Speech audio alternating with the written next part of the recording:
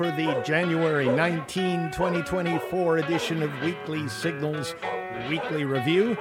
A personal recollection of the last 168 hours of history, broadcasting on Artist as Outlaw Day from the University of California at Irvine on KUCI 88.9 FM. I'm Nathan Callahan. I'm Claudia Shambaugh. And as always, the Willie Nelson of public radio, Mahler, the deepfake news dog. Mahler. Little chirp today, nothing much. Yeah. You okay, Mahler? Yeah? Yeah, okay, I guess so. Yeah. Today we'll be talking about illegal sand mining, the blood-brain barrier, AI news, a primordial galaxy, weather manipulation, and so much more. But first, from Inverse, the Peregrine Mission 1 spacecraft burned up in Earth's atmosphere yesterday after a 238,000-mile aborted flight to land on the moon. That's a lot of miles to put in just to burn up. Fizzle out. Yeah. The return to Earth was based on recommendations from the National Aeronautics and Space Administration, other U.S. government agencies, and members of the space community to prevent Peregrine from becoming a potentially hazardous piece of space debris orbiting the moon or Earth. So that's why they sent it back here to burn up in our atmosphere. Shortly after the mission's launch from Cape Canaveral on January 8, a valve between the spacecraft's oxidizer tank and a tank of high-pressure helium got stuck in the open position, and the mission was scrapped. Wow, that sounds so explosive. It's a lot of gas. In a way, it's nice no one was on board. It's the post. Yeah. Peoples. Yeah. The lander carried a rover from Carnegie Mellon University and other privately sponsored research, as well as the ashes and DNA from about 70 people, including Star Trek creator Gene Roddenberry and science fiction author Arthur C. Clarke. Ashes to ashes, so they say. Yeah. Another U.S. company, Intuitive Machines, is up next with its own lunar lander due to launch next month. I wish them better luck. I hope they're not carrying any ashes or remains on board. I think that's bad juju. Oh, that'll be an essay. Only the best will pen that essay. Yeah. The Navajo Nation was saying, you shouldn't be doing this. This is a sacred place, the moon, and we're playing with it. Mucking up. From The Guardian, the world's 5 richest men have increased their combined fortune from $405 billion in March 2020 to $869 billion in November 2023, according to Oxfam. A report by the charity highlighted the soaring wealth of Tesla CEO Elon Musk, Moet Hennessy, Louis Vuitton boss Bernard Arnault and family, Amazon founder Jeff Bezos, Oracle founder Larry Ellison, and veteran investor Warren Buffett. The charity is calling for curbs on corporate power to reduce the gap between the super rich and the rest of society, including through capping CEO pay and introducing taxes on permanent wealth and excess profits. Sounds pretty good to me. These amounts of money just tell me that there are very few people that are building the terms for the future that we're not even aware of. I'm not saying that in a conspiratorial voice. I'm saying the power of this much capital under so few of individuals, and these are all men. Yeah. It's the asymmetry of power in terms of the long-term things that are set in place that determine the marketplace, the body politic, so many things. It's determinants. It's not conspiracy that I'm looking at. And as my good friend Fran Lebowitz would say, you don't earn that kind of money, you steal that kind of money. Yeah. When you get to a certain degree in the wealth you have coming in, it's not something that you did anything really to deserve or earn or work for. You're just playing off of other people's bad luck or misfortune and your own greed. Have you ever met anybody that works for Elon Musk's firms? I met one person at SpaceX. Oh, yeah. It was a slave shop. They worked their butts off, and it's unrelenting. I don't know what the kind of turnover is, because Elon Musk really burns through labor. So that's part of the steal that Franny Leibowitz is talking about. Stealing their labor. Were they well paid for where they were, or were they in an assembly line? This person was an engineer. He called himself a rocket scientist without being ironic. The R&D people are a little less scathed, but they're still talent that's getting burned through. That's the stealing of the top dogs, that there's burning through all kinds of humans. If you're one of the world's 5 richest men, may I recommend a donation to KUCI, say 10 or 20 million or even more, because we deserve it. What would we do with that? You won't even know it's gone. Just go to kuci.org. Your generous donation is how we stay on air. Commercial-free, free-form, free speech radio, KUCI 88.9 FM.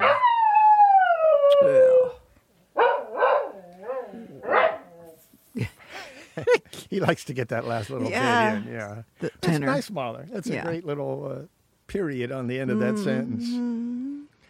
From Yale Environment 360. New studies indicate U.S. populations of eastern monarch butterflies are not in decline. Researchers who sequenced the DNA of the butterfly's primary host plant, common milkweed, and analyzed existing monarch DNA concluded that neither the monarchs nor the milkweed have suffered a catastrophic decline in the past 75 years. Their findings contradicted the widely held belief that the butterfly is imperiled due to the eradication of milkweeds by the spread of agriculture using herbicide, glyphosate, and genetically modified crops. A statistical analysis of the National Butterfly Association's massive database also found that the butterfly has suffered no sharp decline across its summer breeding range, as had been the prevailing view, and that the population there has actually increased by some 30% during the past 25 years. Meanwhile, the Xerxes Society, a nonprofit environmental organization that focuses on the conservation of invertebrates considered to be essential to biological diversity and ecosystem health, published a joint statement signed by 10 top monarch biologists warning against the captive rearing and releasing of monarchs by backyard and commercial breeders. These activities, they wrote, promote crowding and disease spread. So people attempted to do that to help with the population. That they thought was dropping, but it's not. Yeah, and it's actually hurting the population. Right. Well, why do you think, though, there was that? And I remember I felt a little concerned about trends, but why do you think they were so far off? I use carefully. Well, I think they changed where they were breeding and where they were going. It was a shift. Okay, yeah. Had you ever been to, I think it's Los Osos, up north above, where is that? San Luis Obispo. No, I haven't. Oh, it's beautiful. I ran into it by accident when I was a young man. I was just hiking around that area, walked through a grove of eucalyptus, looked up in the trees, and there were millions of golden monarch butterflies just spreading their wings and looking happy.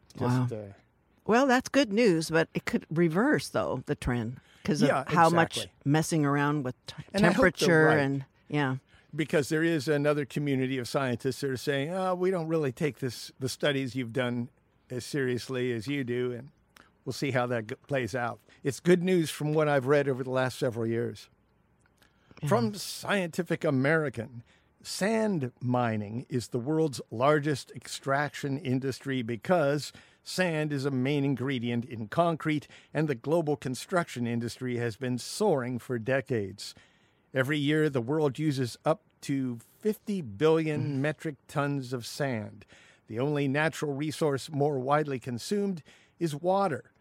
We are dredging river sand at rates that far outstrip nature's ability to replace it, so much so that the world could run out of construction-grade sand by 2050. The greatest demand comes from China, which used more cement in 3 years, 6.6 gigatons from 2011 to 2013, than the U.S. used in the entire 20th century, which was 4.5 gigatons. Sand in riverbeds, lake beds, and shorelines is the best for construction, but scarcity opens the market to less suitable sand from beaches and dunes, much of it scraped illegally and cheaply. For crime syndicates, it's easy money. The environmental impacts are substantial. Dredging rivers destroys estuaries and habitats and exacerbates flooding. Scraping coastal ecosystems churns up vegetation, soil, and seabeds and disrupts marine life. In some countries, illegal mining makes up a large portion of the sand mining, and its environmental impacts are much worse than those of legitimate operators. Questionable mining happens worldwide. In the early 1990s, in San Diego County, California, officials stopped mining from the San Luis River, only to see operators move across the border from Baja California to plunder riverbeds there. So we got a mafia economy, essentially, working in the sand mining industry, helping to build our cities. Sort of off the radar of most of us, so it can continue to churn away at that sediment. And some of that Chinese cements, they're empty buildings now since they overbuilt. So it's sort of like, wow. Yeah, we have all this sand stacked up into the air in the form of concrete, and it's empty monuments. It begs the question about whether any of the, let's say, abandoned structures, abandoned pavement, if that can be repurposed, but maybe that starts to lower the quality of it so the market remains high for the illegally mined sand. I got to wonder, when the 6th Street Bridge was built in Los Angeles back in the 1920s, that had what they call a cancer. What it was salt in the sand that they were using to build the bridge. And they had to rebuild that one. Huge expense. It runs from the east side of L.A., Boyle Heights, into the Arts District now in L.A. Right. And not only goes over the L.A. River, but goes over the train tracks and a big industrial area from one hillside over to a plateau on the other side. Right. You got to wonder where that sand came from, why it has salt in it, and maybe that it's perhaps illegal nature, or at least not a very well monitored nature if there had sand in the concrete. All the other bridges, some of them I think built before the 6th Street Bridge, are still standing. They had more integrity there. Yeah. Okay, well, I didn't know. Meanwhile, in Orange County, from the Orange County Register, efforts to add sand to the beach in San Clemente have been paused, with the contractor leaving the site following ongoing sand quality issues with the $14 million U.S. Army Corps of Engineers replenishment project. The U.S. Army Corps of Engineers has agreed to allow the contractor, Manson Construction, to delay the project up to 70 days to ensure that quality sand is dredged for finishing the project. Work is expected to restart in 2 months with better quality sand. The project's completion is critical to San Clemente's economy, all the tourism there, and for protecting local infrastructure, being the rest of San Clemente from sliding into the ocean right now, including a key rail corridor that runs along the coast and is vulnerable to the ocean's waves without a sand buffer in place. I went to there was a press conference at the Department of Transportation. The feds were here, and the Katrina Foley and the Del Mar mayor, they were all there at San Clemente looking down over where that gap is, and it's one of the busiest corridors in the U.S. I didn't appreciate that.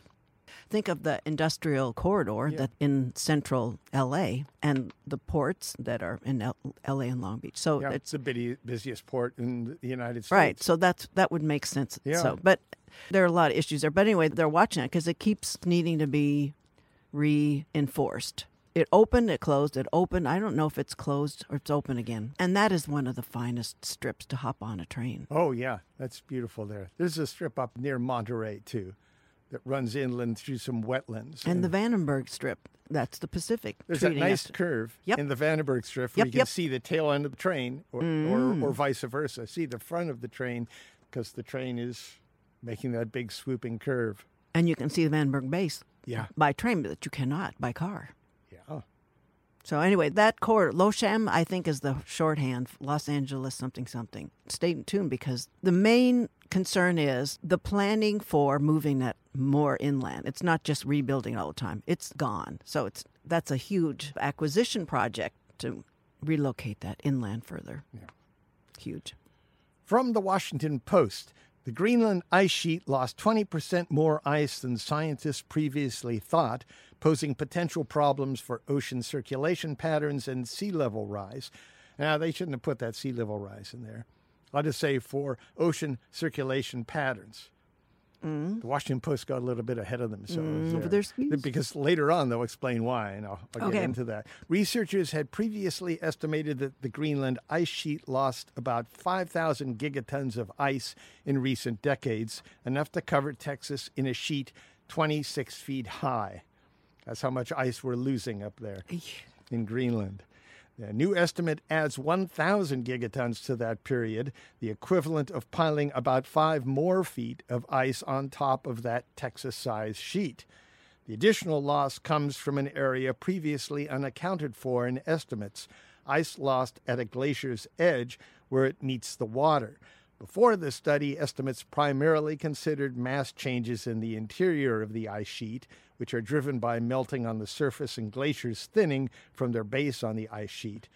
Loss from the edges of glaciers won't directly affect sea level rise because they usually sit within deep fjords below sea level. But the freshwater melt could affect ocean Really? circulation patterns. The fjords are below sea level. Yeah, that's what they're saying, at least where the glaciers I'm are. trying to think Where the about that. glaciers are, the fjords aren't necessarily, but where the glaciers sit within the fjords got it. are below it.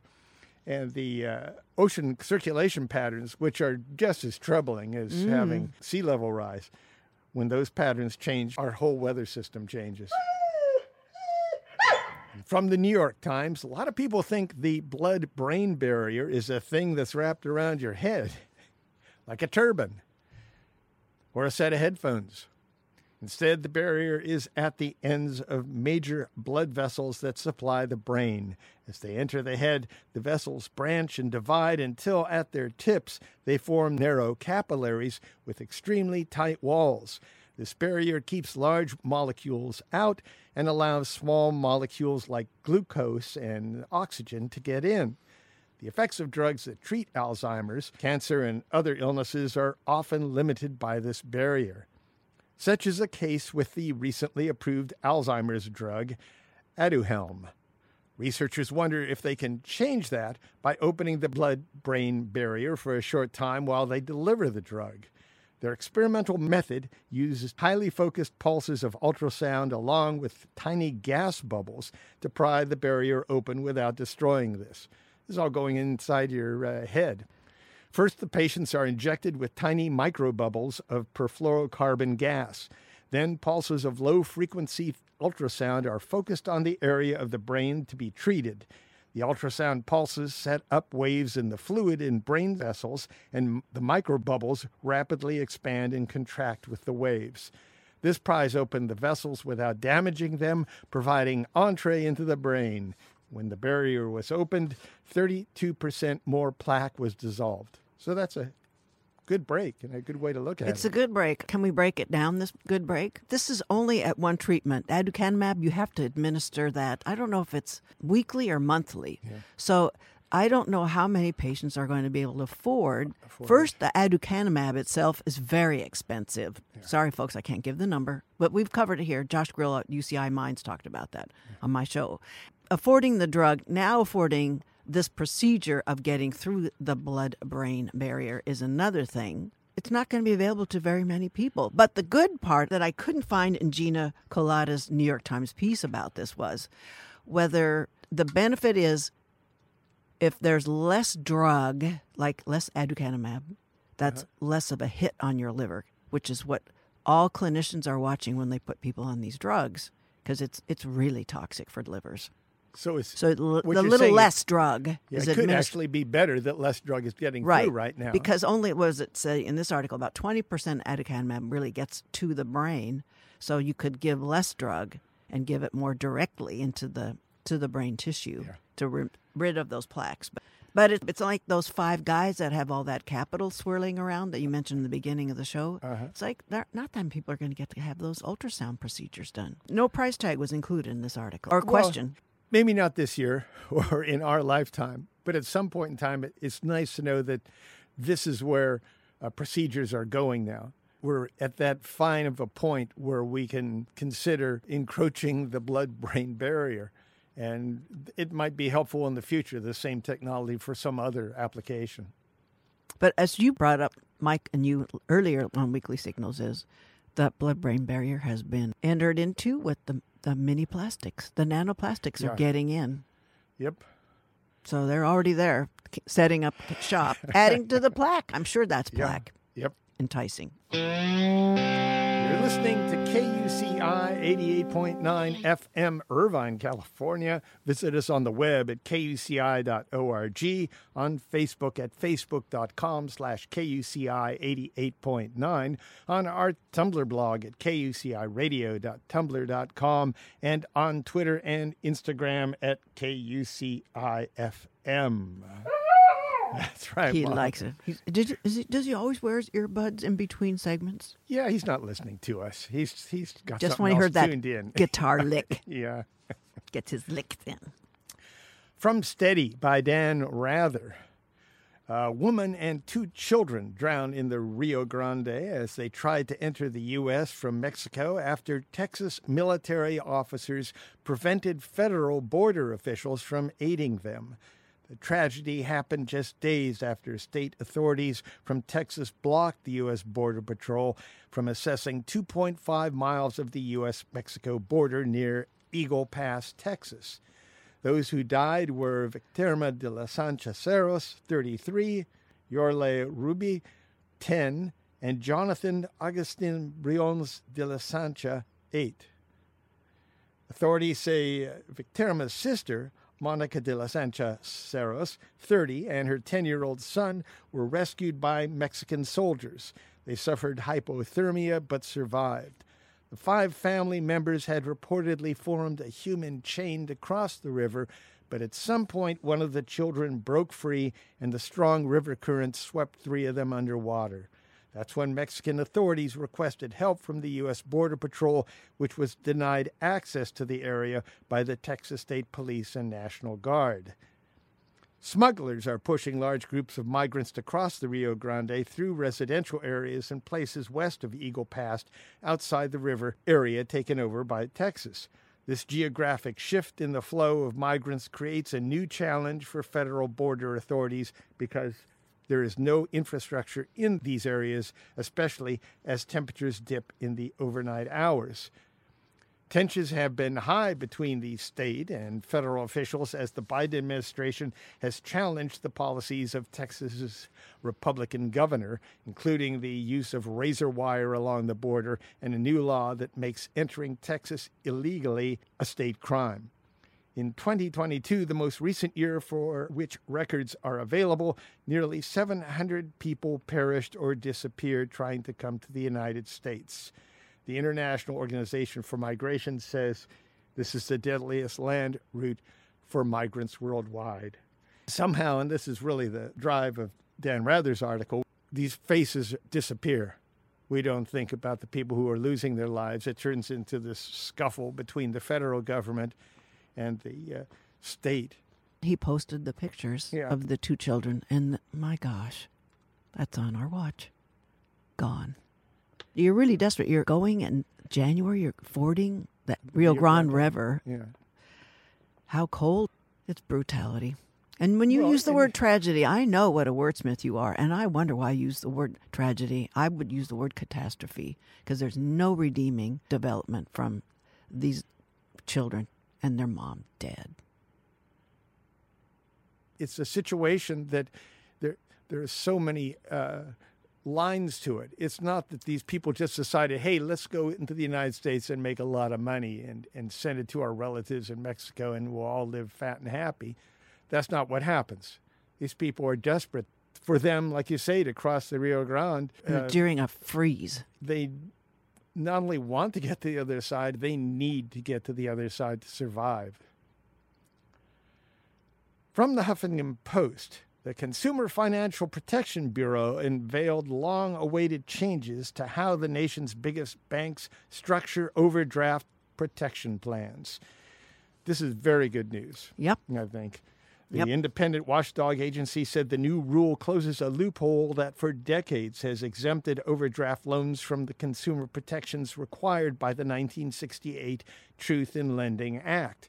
Since 2000, American consumers have paid an estimated $280 billion in bank overdraft fees. $280 billion. During that time, the annual revenue big banks derived from overdraft fees soared, helped along by the boom in consumer debit cards tied directly to checking accounts. The Consumer Financial Protection Bureau proposed potential fees of $3, $6, $7, or $14 and is seeking feedback from banks and the public on which would be appropriate.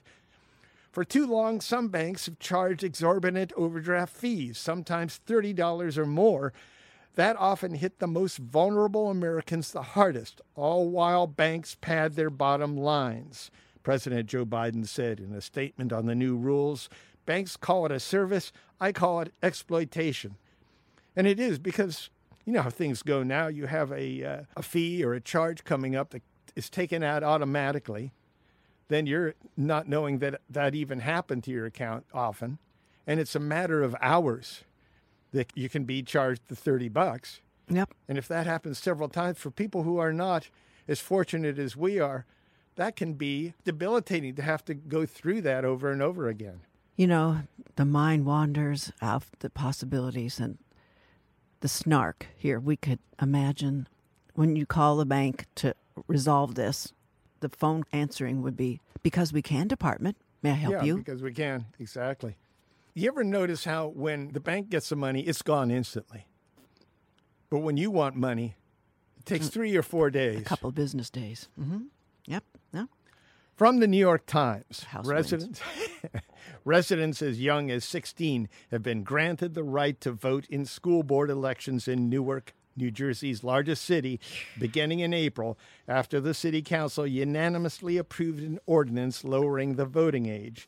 If implemented, the measure would make Newark the largest community in the United States to expand voting rights to younger residents since 1971, when the 26th Amendment lowered the voting age to 18 nationwide. In 2013, Tacoma Park, Maryland, a 17,000-person suburb in Washington, became the nation's first city to let 16-year-olds vote in local elections. But Newark is the biggest city ever. The initiative in Newark, a city 10 miles west of Manhattan, where nearly 90% of the residents are Black or Latino, is considered a major leap in a nationwide campaign to reinvigorate civics education, encourage greater participation in the democratic process, and boost lagging voter turnout. Last week, only 3.1% of Newark's 195,000 registered voters cast ballots for the nonpartisan election for the city's 9-member school board. 9 members, wow. Yeah, each of the 3 winners won with fewer than 3,500 votes. This could have a huge impact. This just was like an endorphin load for me reading this. The city council approved the resolution after more than 2 hours of testimony for and against lowering the voting age. Most of the people opposed the new age requirement said students were unprepared to make such crucial decisions, and they urged the city to also bolster civics curriculum. Now, the second part is fine. Yeah. But not to single out any particular group, but people who vote for Trump are unprepared to make critical decisions. There are plenty of brilliant 16-year-olds out there. They're in the classes. They experience what's going on. I think they're prepared. They've been attending school board meetings because they're the counterforce for the Moms for Liberty that are trying to reach into the library, reach into the curriculum. So they're stepping up. So this is just like giving them more agency to determine their arrays. Yep. Yeah. And research has shown that the earlier people begin to vote regularly, the likelier it is that it'll become a lifelong habit. If implemented, Newark would become the largest community in the country to lower the voting age to 16 for school board elections. It's funny, when they lowered the age to 18, I had already passed 18. Oh, but I was that class of 72. Yeah. That was my first year. Wow. Yeah. Wow. Yeah. Well, I was congratulations. thrilled. I was thrilled. Yeah. I did it as soon as I can. There was a person who was registering right down the street from me, a few doors down. I walked in and filled out the form, mailed it and was very pleased with myself. Yeah. Oh, that was exciting. From Inside Radio, Radio News AI, an AI-generated news service developed in the Netherlands, is being shopped to stations in the U.S., including KUCI. In fact, Claudia, you just received a solicitation. Do I have time on this show to break that down a little bit? If you want to, yeah. Do you want me to go a little bit into their background? Go say. The product allows local stations to deliver newscasts using an AI-generated voice based on RSS and website feeds. Radio News AI was founded and developed by Stefan de Groot, who has a background as a radio DJ and producer for Radio 538, what he calls the number one radio station in the Netherlands. It isn't. Yeah, everybody uses that. Yeah. DJs here use that too. Yeah, we're the greatest station in the history of the universe, but de Groot says he has been working on the service for about a month and already has stations using it. I started as an entrepreneur and successfully built several software companies, but I'm always up for side projects. So he wants to screw around with the news as a side project. I don't believe tools like Radio News AI will lead to significant job disruptions or result in job losses. Where's this guy been? I got this email blast from him. He offers this service. You can try it for free yourself by using this link. If you have now, so he concludes his email. If you have any questions or would like to discuss how it can benefit your station, please feel free to contact me. I'm eager to explore its potential with you. Well, so this is my answer if I may do this. Oh, sure. And I said, hello, Stefan de Groot. I have to give you credit for trying. However, I find it really ironic that as my extensive trove of original radio programming is being scraped by AI enterprises without my consent and without my compensation, you then emerge to monetize that taking of my added value to sell me your product. Is it not possible that you would capture my programming before turning over my product back to me for a fee? Isn't that just the most asymmetric thing that you and I could think about? I think I will share that on my media platform. I guess that's right now. I will give Radio News AI a shout out. That was sent. I sent that on the 12th. Mm-hmm. So it's a week ago. Yeah. Well, nada. He's got things he's got to do on the side. He's got to do, but I just, use me and sell it back to me was just beyond. So I'm thanking you for finding a slot in Weekly Signals to talk about this. So something tells me you don't like this idea. Yeah, I don't. I'm not being one facetious. Not one bit. There are wonderful things that AI can do. And there are also horrible things that AI can do. And we've got to work on the ethical side of this before we just embrace it entirely, especially by Stefan de Groot and his side deal, his casualness exactly about what's going on.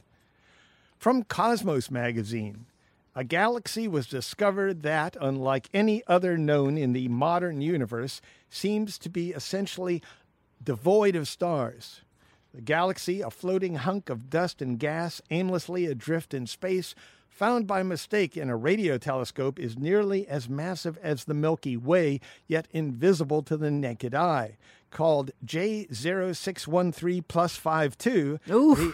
Shh. Let's clear that with the FCC. Yeah, I know. The object was discovered and reported by a team at the Green Bank Observatory in West Virginia. During one of the planned observations using the Green Bank telescope, the researchers realized they were pointing at the wrong point in the sky. But rather than finding nothing at that targeted spot, the telescope detected a galaxy-like blip of hydrogen gas some 270 million light-years distant. Yet in visible observations, there was no object in the area. That curious combination, a hydrogen-rich radio signal but no apparent visible light, suggests this galaxy is made almost wholly of gas and dark matter, bearing few, if any, stars. Most interesting of all is that J0613 plus 52 is completely isolated, with no neighboring galaxy closer than 330 million light-years or so, our own Milky Way. In fact, it appears to be the object's closest known companion, our galaxy. J0613 plus 52 may have been alone in space since the early universe, existing as a solitary pocket of gas, scarcely changed since its formation billions of years ago. So that's a great opportunity for us to see what happened at the Big Bang. A little baseline. Yep. Baseline galaxy. From Nature magazine, for the first time, a cloned rhesus monkey has lived into adulthood, surviving for more than 2 years so far. The cloning was achieved using a slightly different approach from the conventional technique that was used to clone Dolly the sheep and other mammals. By replacing the placenta of the cloned embryo with that of embryos produced by an in vitro fertilization technique, scientists reduced development defects that can hinder embryo survival while using fewer embryos and surrogate mothers. And from the Los Angeles Times, California recycling centers will now redeem wine and liquor bottles, as well as pouches, boxes, and cartons for cash as part of the state's beverage container recycling program. Starting this year, anyone purchasing wine or liquor will be charged an additional 5 cents for bottles less than 24 fluid ounces and 10 cents for larger bottles. The additional charges will offset the California redemption value paid out when these containers are recycled in the state. CalRecycle estimates the expansion will lead to an additional 1.1 billion bottles being recycled in the state annually. And from Business Insider, eBay will pay a $3 million criminal penalty for a harassment campaign of a Massachusetts-based couple who ran a newsletter that was sometimes critical of the company. eBay was charged with 6 criminal offenses, including stalking, witness tampering, and obstruction of justice after several of the company's employees sent disturbing packages to the home of Ina and David Steiner in 2019, including a bloody pig mask, a fetal pig, live insects, and a funeral wreath. The Steiners, is that saying that? I don't know. The pork product fencing. Yeah, wow. According to a Massachusetts U.S. Attorney's Office statement, the $3 million settlement is the statutory maximum fine for eBay's charges. And finally, from Raw Story, a Donald Trump ally who is frequently cited by Trump himself claimed that Nikki Haley can control the weather. Laura Loomer, who supports Trump and has even been floated by Donald Trump Jr. as a potential interim press secretary should Trump Sr. be reelected, posted about her theory on social media. We all know Nikki Haley has a lot of friends in the defense industry and military-industrial complex, Loomer said. She's losing in Iowa, and now Iowa is set to get hit with a once-in-a-decade blizzard, as Trump is set to dominate the Iowa caucus. Is the deep state using its high-frequency active auroral research program to rig the Ohio caucus? Looks like weather manipulation to me. It's all these grand jumps all the time and the logic Laura of Loomer, these people. She just doesn't deviate from her lunacy. She's such chaos. Laura Lunar, I think. Yeah, well, no, that obviously, but I'm. In response, Trump's former lawyer, Jenna Ellis, said, I realize it's 2024 and I need to up my game, but I still did not have Haley controlling the weather as an actual defense for Trump performing poorly on my bingo card. Yeah. All those women. You can subscribe to the Weekly Signals Weekly Review podcast at weeklysignals.com. weeklysignals.com. Subscribe now.